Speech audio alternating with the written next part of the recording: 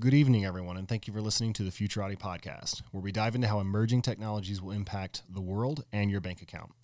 I'm Trent Fowler, and my usual co-host, Thomas Fry, was not able to join me this evening.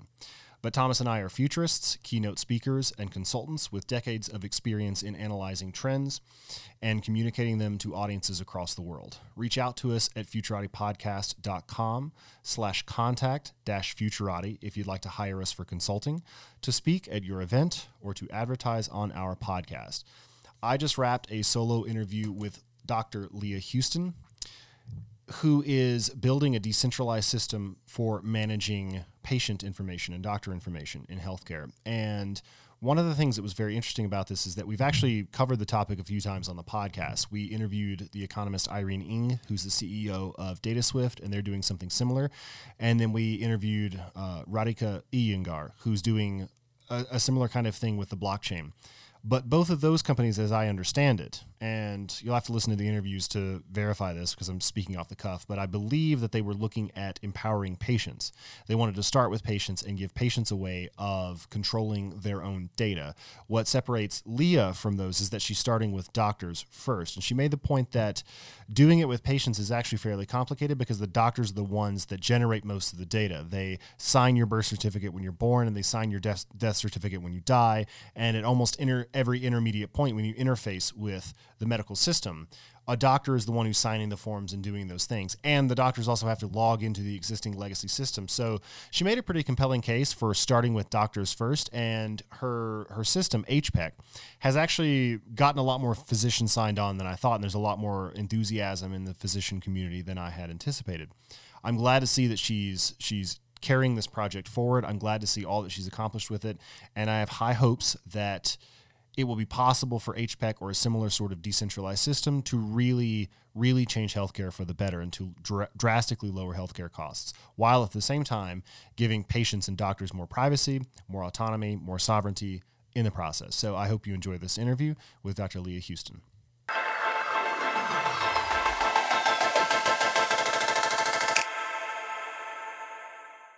Dr. Leah Houston, MD, practiced emergency medicine across the U.S. for nearly 10 years before becoming an entrepreneur in the physician autonomy and digital privacy space. She experienced the administrative burden of the onboarding and credentialing process firsthand, and that experience led her to start HPEC, a digital identity and credential data wallet for practicing physicians.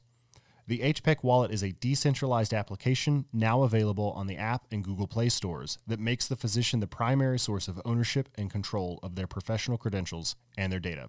If you enjoyed this interview, please subscribe to the podcast and share it with your friends. And don't forget to check out our website, futuratipodcast.com.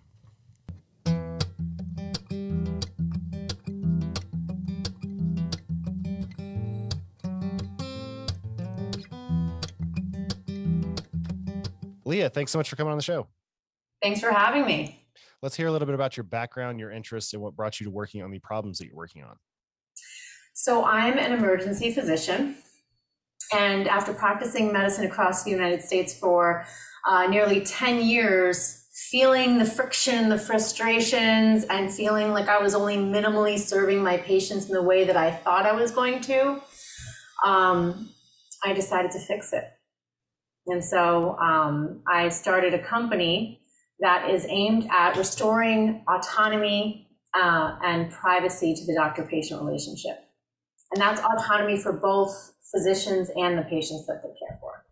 Okay, so can you tell us a little bit about what the problem was? I think most people who aren't steeped in this wouldn't think that doctors have a huge issue with autonomy. I mean, they're fairly autonomous, right? They run their own practices. So what was this big problem that you set out to solve?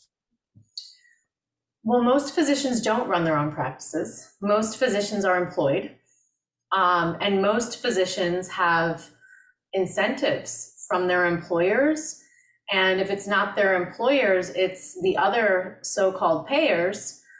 Some people know those payers to be insurance companies.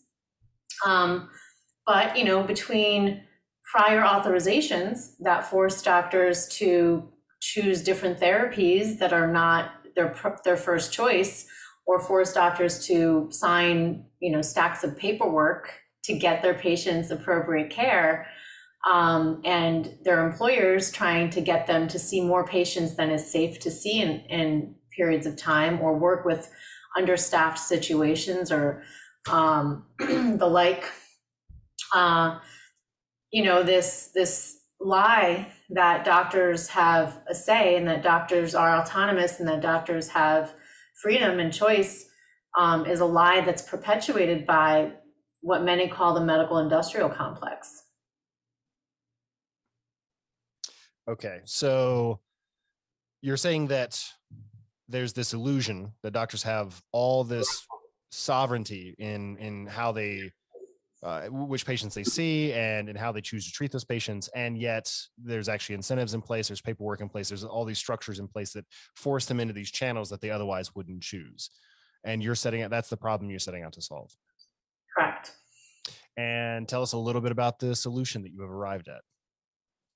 So when we think about how medicine has changed, I actually completed residency in 2012 and started residency in 2009. Now, 2009 was the year that the HITECH Act was finalized. And the HITECH Act is a piece of legislation that essentially governed how we store and share electronic health information. So we've all heard of HIPAA. That was 1996, a little more than 10 years later. 2009 was HITECH. And HITECH was heavily influenced not only by electronic health records companies, but by insurance companies. And they turned what used to be what we document as doctors in order to communicate and record what happened, not only for the patient to know what happened to themselves, not only to communicate between specialists when we have to coordinate patient care, but also for ourselves so that we can have a record of what happened, so that if we need to understand what to do next and things like that, we have that documented. So that used to be the medical record. This private piece of documentation that was created by the physician about the patient in order to optimize patient care, period. Now, when third-party payers came into the mix and became commonplace, and this was really in the 90s, it became common.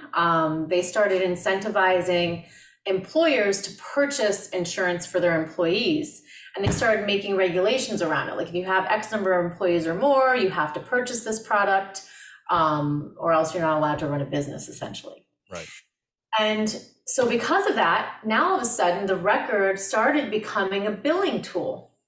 So doctors used to have to submit the record to the billing company, and the billing company would look at the record and decide. But still, it was a private record that was owned by the doctor on their private shelf in their private office, because we didn't have any electronic form of communication. I mean, computers were just kind of, it wasn't until 2000 that 50% of households had the internet in the United States.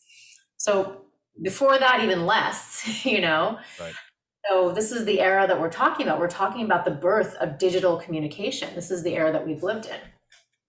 And so now with the HITECH Act, they've turned the electronic health record essentially into a billing tool.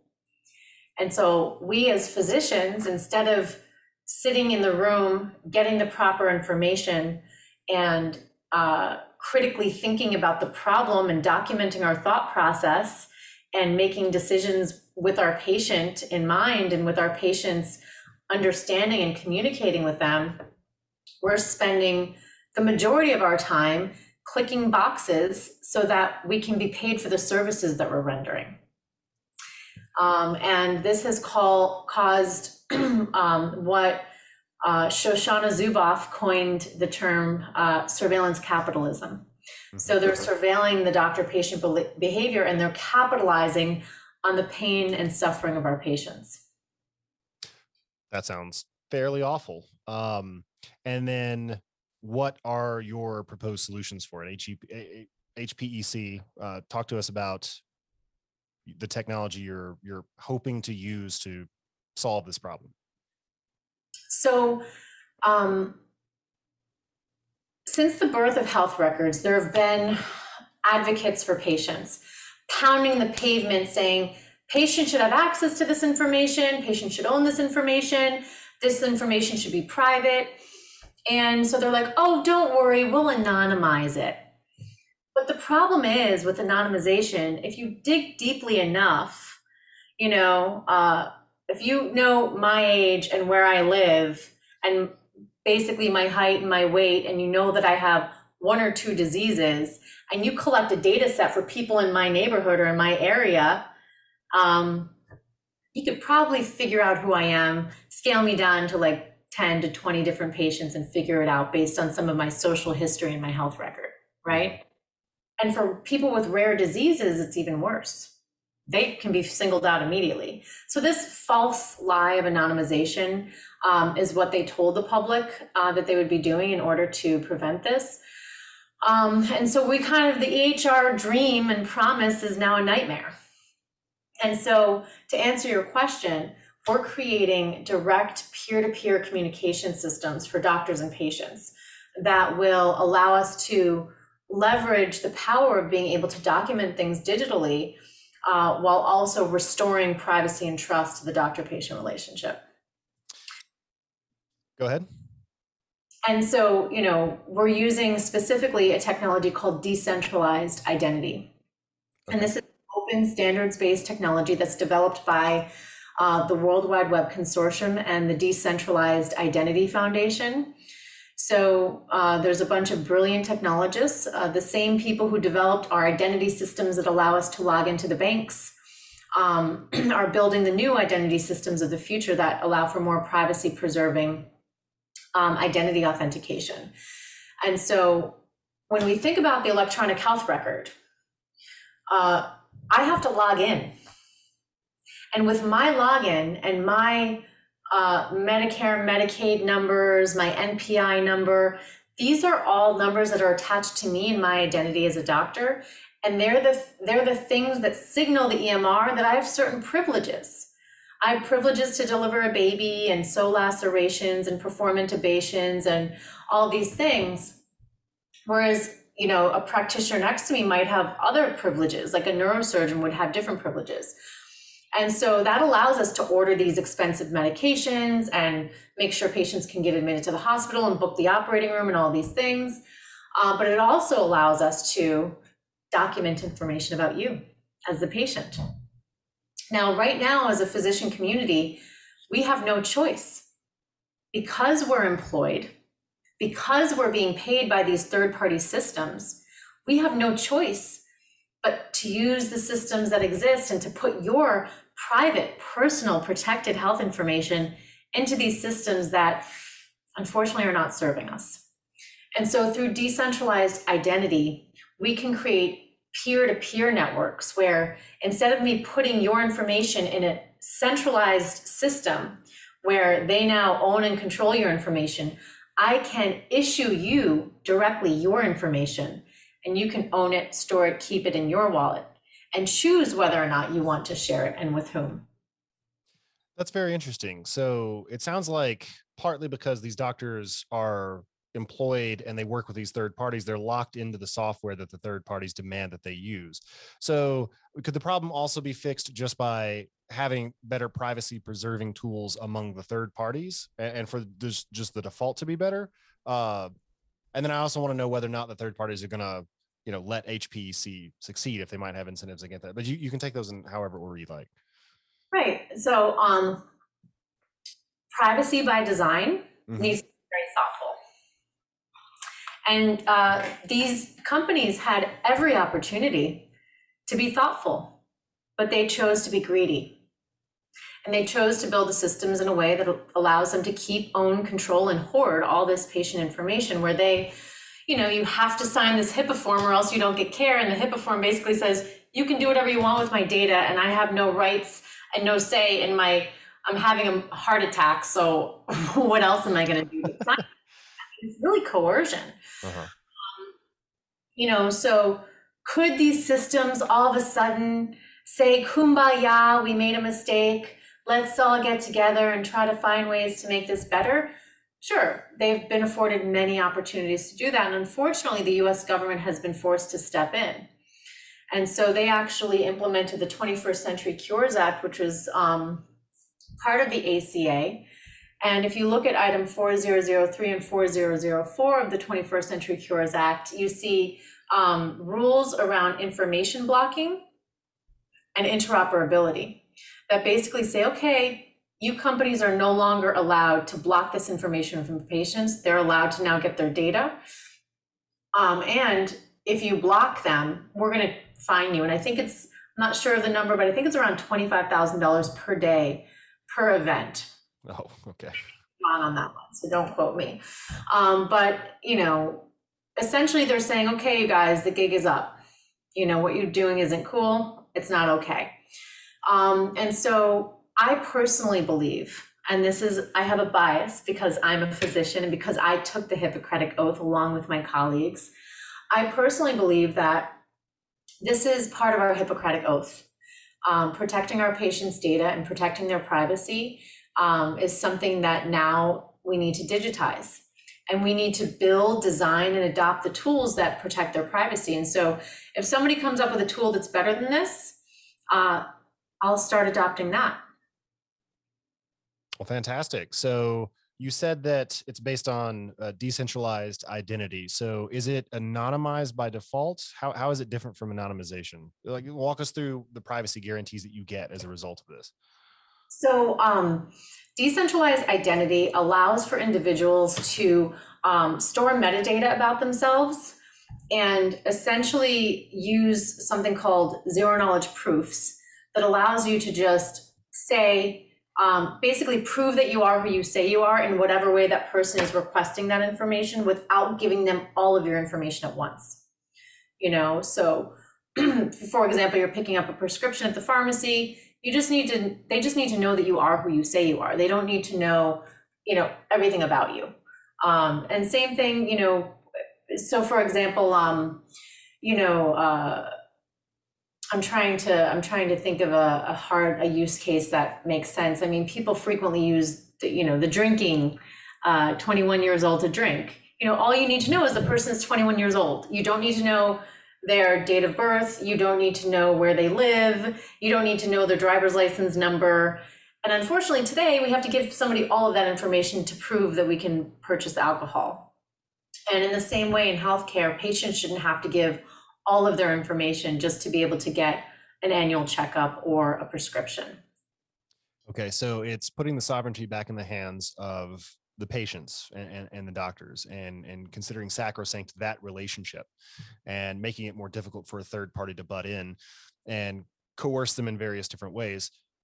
Are there any, so what would be the reason for the third party allowing the adoption of this thing? Is it just that the laws are such that they have no choice, they can't stop it? Is that kind of the situation, or is there some reason they would benefit too? So before I answer that one, I'd like to first ask you a question. What's the purpose of the third party? To make things more difficult and expensive. So why do we care what they think? Well, I don't, but I thought, I mean, it's often easier if you can get them on board too, if it's to their best advantage, in their best interest as well. But ultimately, I don't care as much what they think. But I mean, why is it better to get them on board as well if they're not serving us and all they do is cause friction and pain and suffering? So it sounds like there's just not that much they'll be able to do to stop this technology from rolling out. Well, I don't want to sound like such an anarchist. You know, as I mentioned earlier, the 21st Century Cures Act, that's a government regulation that's putting pressure on these systems to comply. And legally, there are very few restrictions on the doctor-patient relationship. As long as I have a license to practice medicine, and as long as I'm not breaking any other laws, I'm allowed to practice medicine, serve my patients, and document things in whatever way I want. The way I get more regulated as a doctor is if I'm taking a payment from a third party or from Medicare and Medicaid, and then I have to follow their rules. And, you know, as I mentioned, the government's actually pushing for more privacy preserving, patient-centered systems. And so that's, I'm very happy with. I just hope that, you know, they comply rather than do what they've done in the past. Like, for example, with the price transparency rules, rather than properly complying with these rules, some systems put up a bunch of dirty data that was confusing and said we're in compliance, knowing well that nobody was going to understand it. And some just didn't comply and said, fine me, I don't care. And they just pay the $100,000 every quarter or whatever it is, because it's a drop in the bucket compared to the billions of dollars they make off of patient, care. Hello, this is Trent Fowler, co-host of the Futurati podcast. One of the most common pieces of marketing advice I've come across is to know your audience and give them what they want. One difficulty in podcasting is that it's actually pretty hard to do this. None of the major platforms give us any way to reach out to you, our listeners, to find out what you enjoy about the Futurati podcast and what you'd like to see done differently. So we've decided to record this commercial and ask you directly to reach out to us. Head over to futuratipodcast.com, go to the contact page, and drop us a line. Tell us about your favorite and least favorite episodes, what you'd like to see us cover in the future, and anything else you want us to know. We produce this show for you, and we want your advice so we can make it even better. Thank you. So how far have you gotten in rolling this out? Are you testing it in clinics yet, or is it still in the whiteboarding phase? So I want to be really clear that this is a very, very complex thing to solve. And, we first, in order for this to work, we first have to solve for physician identity.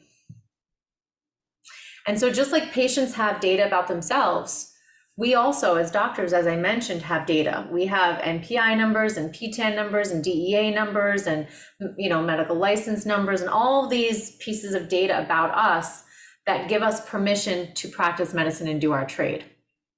And so in order to build this future system where doctors can issue patients their authentic data and where doctors can communicate directly, securely, and privately, and we can log into systems that are compliant with these standards and with these regulations and with these, frankly, cultural and social trends towards data privacy, we can have our digital identities first, and we can store our own information, our own credentials, and authenticate information about ourselves so that we can build this future. So just to be clear, HPEC is a company. It stands for the Humanitarian Physicians Empowerment Community. We are a community of physicians who want to build and create privacy-preserving systems for our patients, and we want to build our own referral networks. We as a company and organization are building identity systems for doctors first so that we later can plug into patient systems. Okay, so why is it so important to start with the doctors and the physician identity? Well, it seems like that wouldn't be such a major problem. Just standing outside the system. Well, how do we log in if we don't know who we are yet? I assume with the username and password. Right, but that's only with centralized systems that give you that username and password, that control all of your data and information, that control your right to work, your right to authenticate yourself, your right to issue patient data. So if we're working in a distributed system, in a decentralized system, where we're creating peer-to-peer networks of authentication, where we don't have third parties verifying and authenticating, how do we verify identity then? Well, with the blockchain, you just have addresses and there's a KYC process. Although I suppose a lot of that's through centralized entities as well. So, I see how that would be an issue. So, are you taking physician names and giving them unique identifiers? How does that part work? No, the US government has already issued doctors one credential, one form of identifying information, and that's the NPI number. I see. After you finish a residency program in the United States, or when you start a residency program in the United States, you get issued an NPI number. All practitioners do. It's not just physicians. And so that's tied to you. And before you're allowed to do that, in order to get into a residency program, you need to have a medical degree and all this and all these things. So we use the NPI number along with verifying your identity with a third party to give you a decentralized identity that you can then take with you and collect any other verifiable information into your wallet that you can authenticate, your DEA number, your medical license numbers, things of that nature.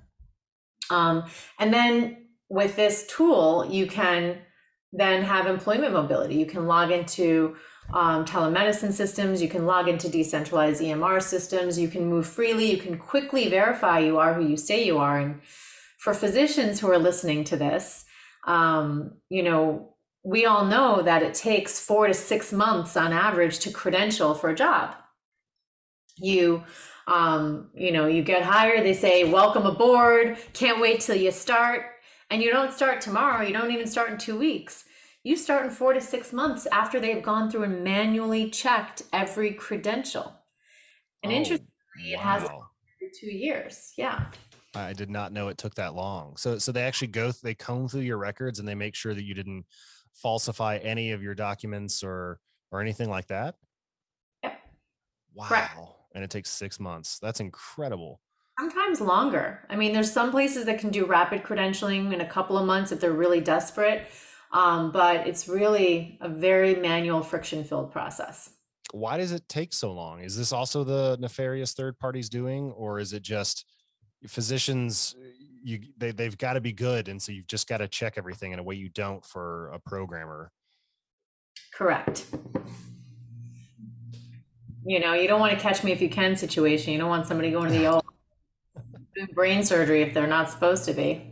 Right, exactly. Okay, that's really remarkable. Okay, so I had no idea there was so much friction in the process, but I could see how speeding that up really dramatically would grease the skids and make everything much easier. So I assume that with HPEC, the doctor's able to put these things in and they're able to verify themselves, or it's checked somehow, but then once it's in and it's good, right? And from that point on, it's just ZK proofs to show that you have this information without actually revealing it. Is that right? Yeah, well, in the same way that you have your driver's license and you hold it and people can do certain things to make sure it's real, in the same way, you now have a digital identity that you own, you control, you can authenticate who you are, and it goes with you. How many physicians do you have on this right now? Last I checked, a little over 800. Oh, that's not too bad. Okay. And then how rapidly is that growing? We actually paused, some onboarding because we saw some bugs that we're fixing. So we stopped inviting for now. But yeah, I mean, it's basically as soon as we start the invite process, 150 or so a month. Oh, that's actually pretty quick. Yeah, we started onboarding people like late January, early February. Okay, so you're growing pretty fast. And how long does it take the doctors to get into the system?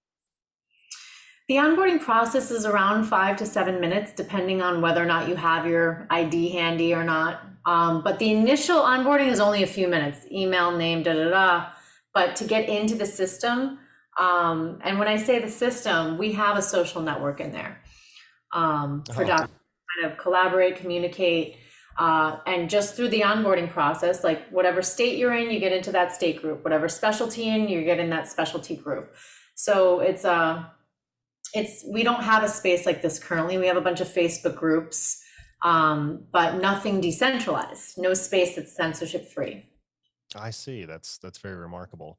And what's the feedback you've gotten so far? Are the doctors liking it? Are they finding that it's, living up to its promise?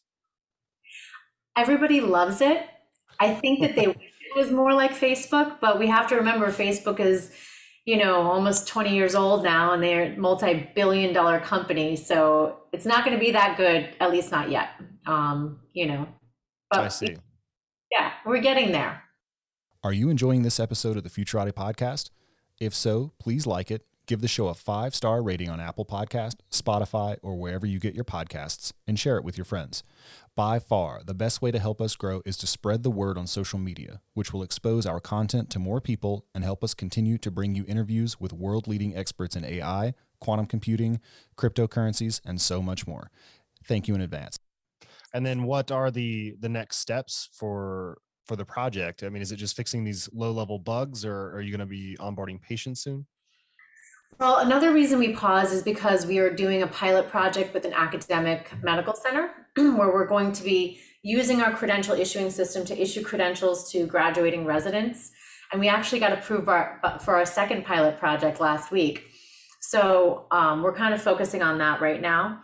And, once we're done with that, then we're going to probably, start inviting people again. Okay, that's really fantastic. And one question I had is that, you describe this as a decentralized application. On your Twitter profile, you've got Dr. Dow, hashtag Dr. Dow. So I'm just curious as to how this is different from a DAO proper, or, I mean, is it a decentralized application? Is there any meaningful difference between the two in your eyes? Well, so we don't have anything on chain quite yet. Okay. We raised a limited amount of capital, and we have decentralized identifiers. So part of the onboarding process, you create a decentralized identifier. And with that, we can create secure messaging protocols between different members. And when it's integrated into a blockchain or into a distributed ledger, once you are receiving credentials through the credential issuing system and hashing proof of those credential issuance events onto the distributed ledger, then the whole thing will be working. But for now, we have the base model, we have the front end, and then we have all of the systems that can plug into blockchains. Okay. And do you have a blockchain in mind? Where are you going to store all this? So this is the thing. When I first started this project, there were only 4 DID methods, and there's the method for how these decentralized identifiers communicate. These are the open standards protocols that are being developed, and each of these DID methods use a different protocol. So some of them use blockchain, some of them don't, and there's actually some disagreement in the community about whether blockchain is even necessary. Mm-hmm. And now that after we've developed our mobile application, I woke up one day and there were 96 DID methods. There might be today.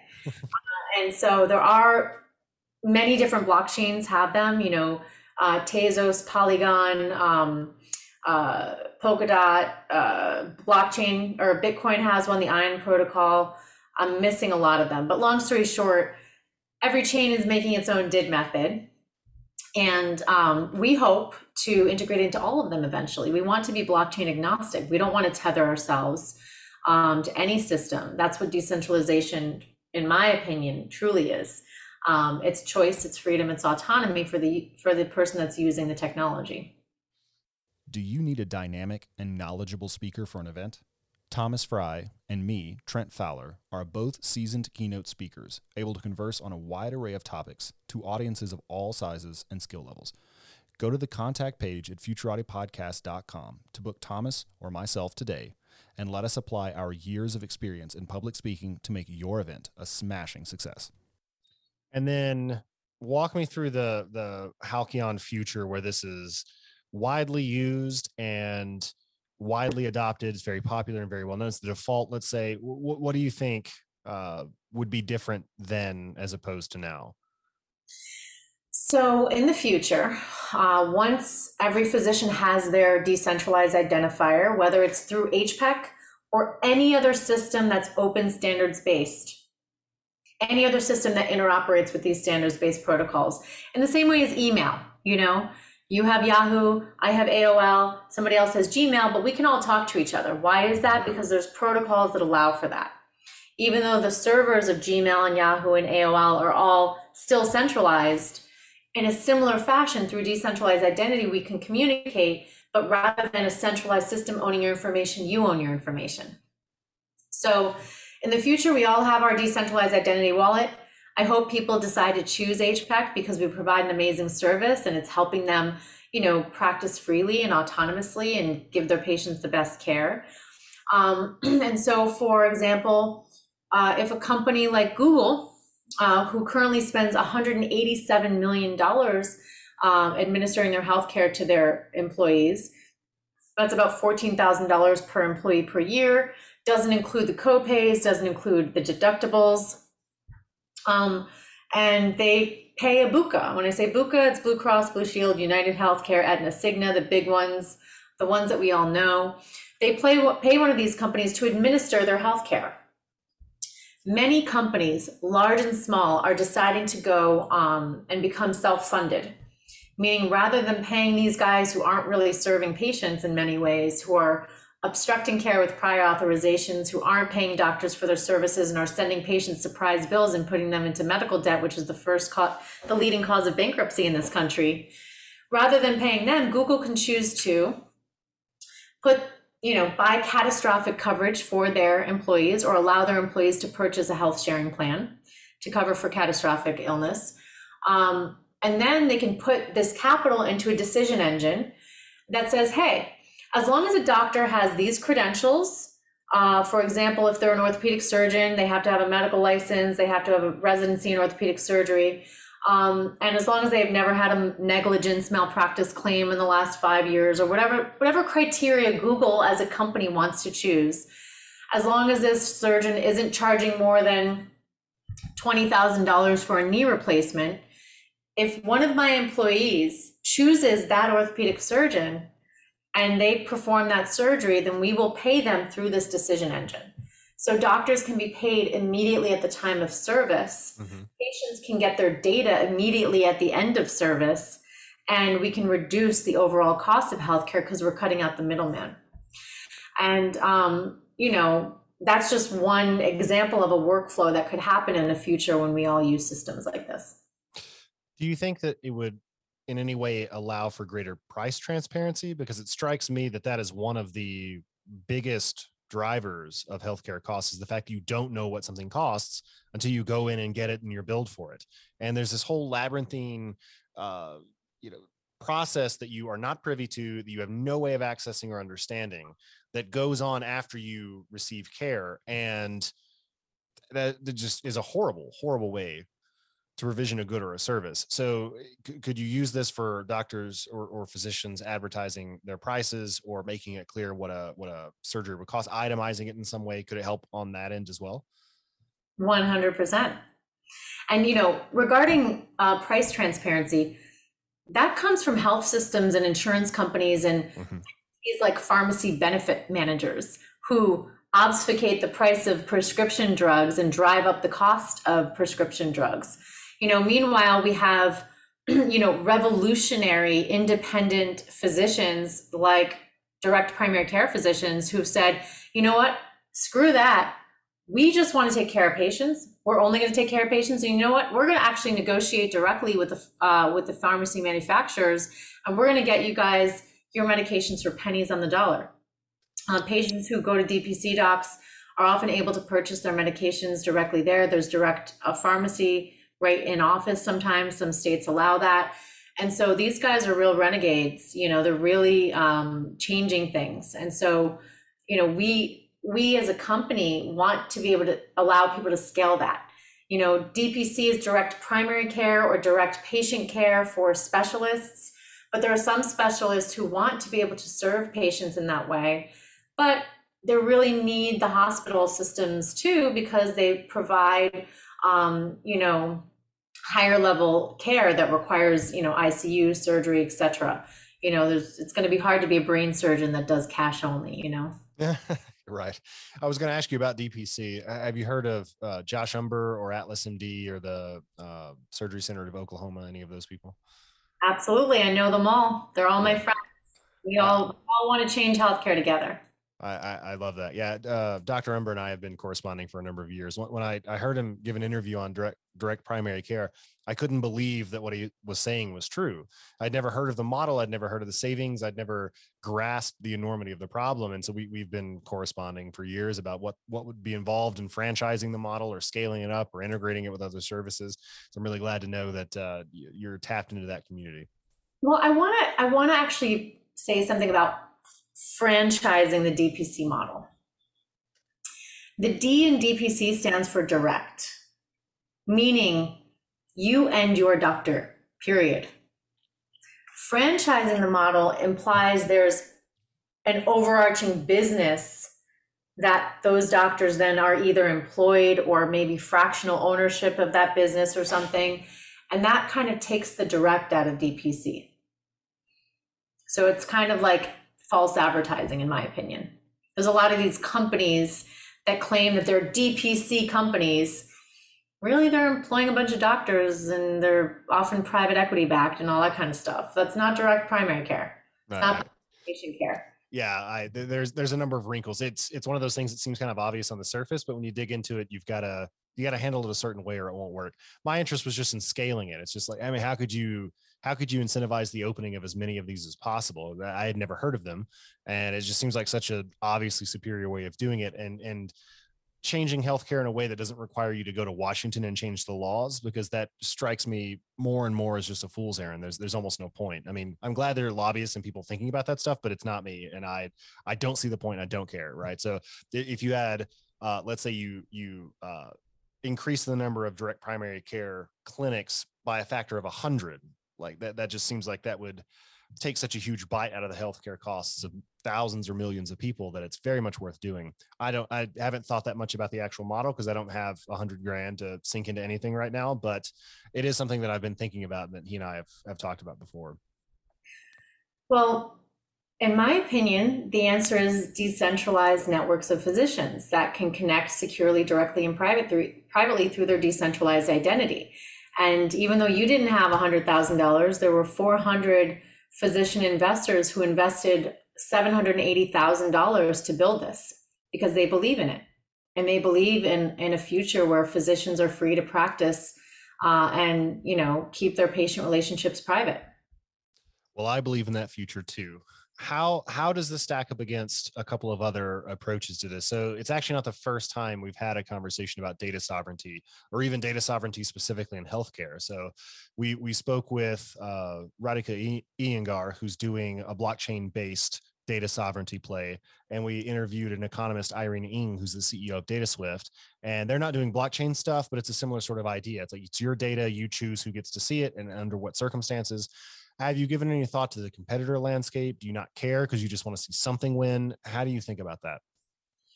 So I have yet to see a competitor with what we're doing. So I guess I don't know either of the companies that you mentioned, but you say that they're talking about data sovereignty for patients? Yeah, I think that's how they wanted to start. They wanted to start from the other side and give patients a way of controlling their medical records and tracking them over time, keeping them safely, and sharing them with doctors, but for limited windows. It's not just, I hand you a file, you have it forever now. It's no, you're my heart doctor. You get this for as long as I think you should have it, and then I can revoke access to it later, that kind of thing.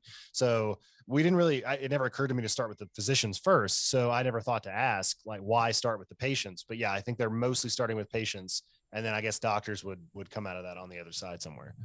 So I guess my question is, how does the patient get their data?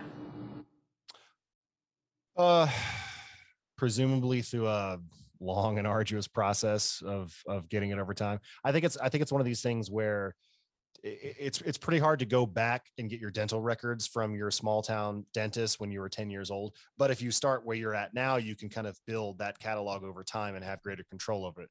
And there's just not much you can do about what happened in the past, but going forward, you can have a better filing system that's secure and private and safe. Right. I mean, so, again, I make the argument, and maybe I'm like, too deep down the rabbit hole, but the day you're born, the doctor that delivered you signs your birth certificate. That's your first piece of data about you, your healthcare data. The day you die, the doctor signs your death certificate. So from cradle to grave, we as physicians, from the day you're born until the day you die, create your data. So in order for a patient to truly own their data, from the moment that it's created, they have to have a secure, direct connection to their doctor to receive that data. Otherwise, they're pulling it from data silos and data lakes that have been created by centralized systems. And, I've seen many, many, many people who say that they want to, give patients ownership of their data. I love it. I'm very grateful for the people out there who believe in that, who are building these tools.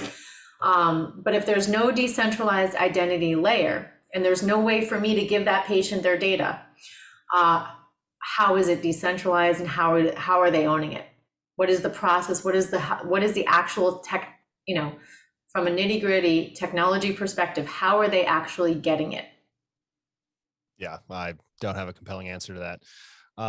But this has been a fascinating conversation. Is there anything that you want to leave the audience with? Anywhere you want to send them?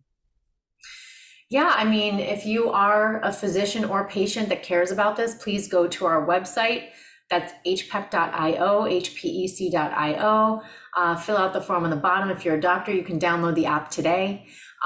If you would like to follow us on social media, we are at HPEC ID, HPEC ID, and Leah Houston, MD. Well, thanks so much, Leah. Thank you. It's been a pleasure. This podcast is a part of the C-Suite Radio Network. For more top business podcasts, visit c-suiteradio.com.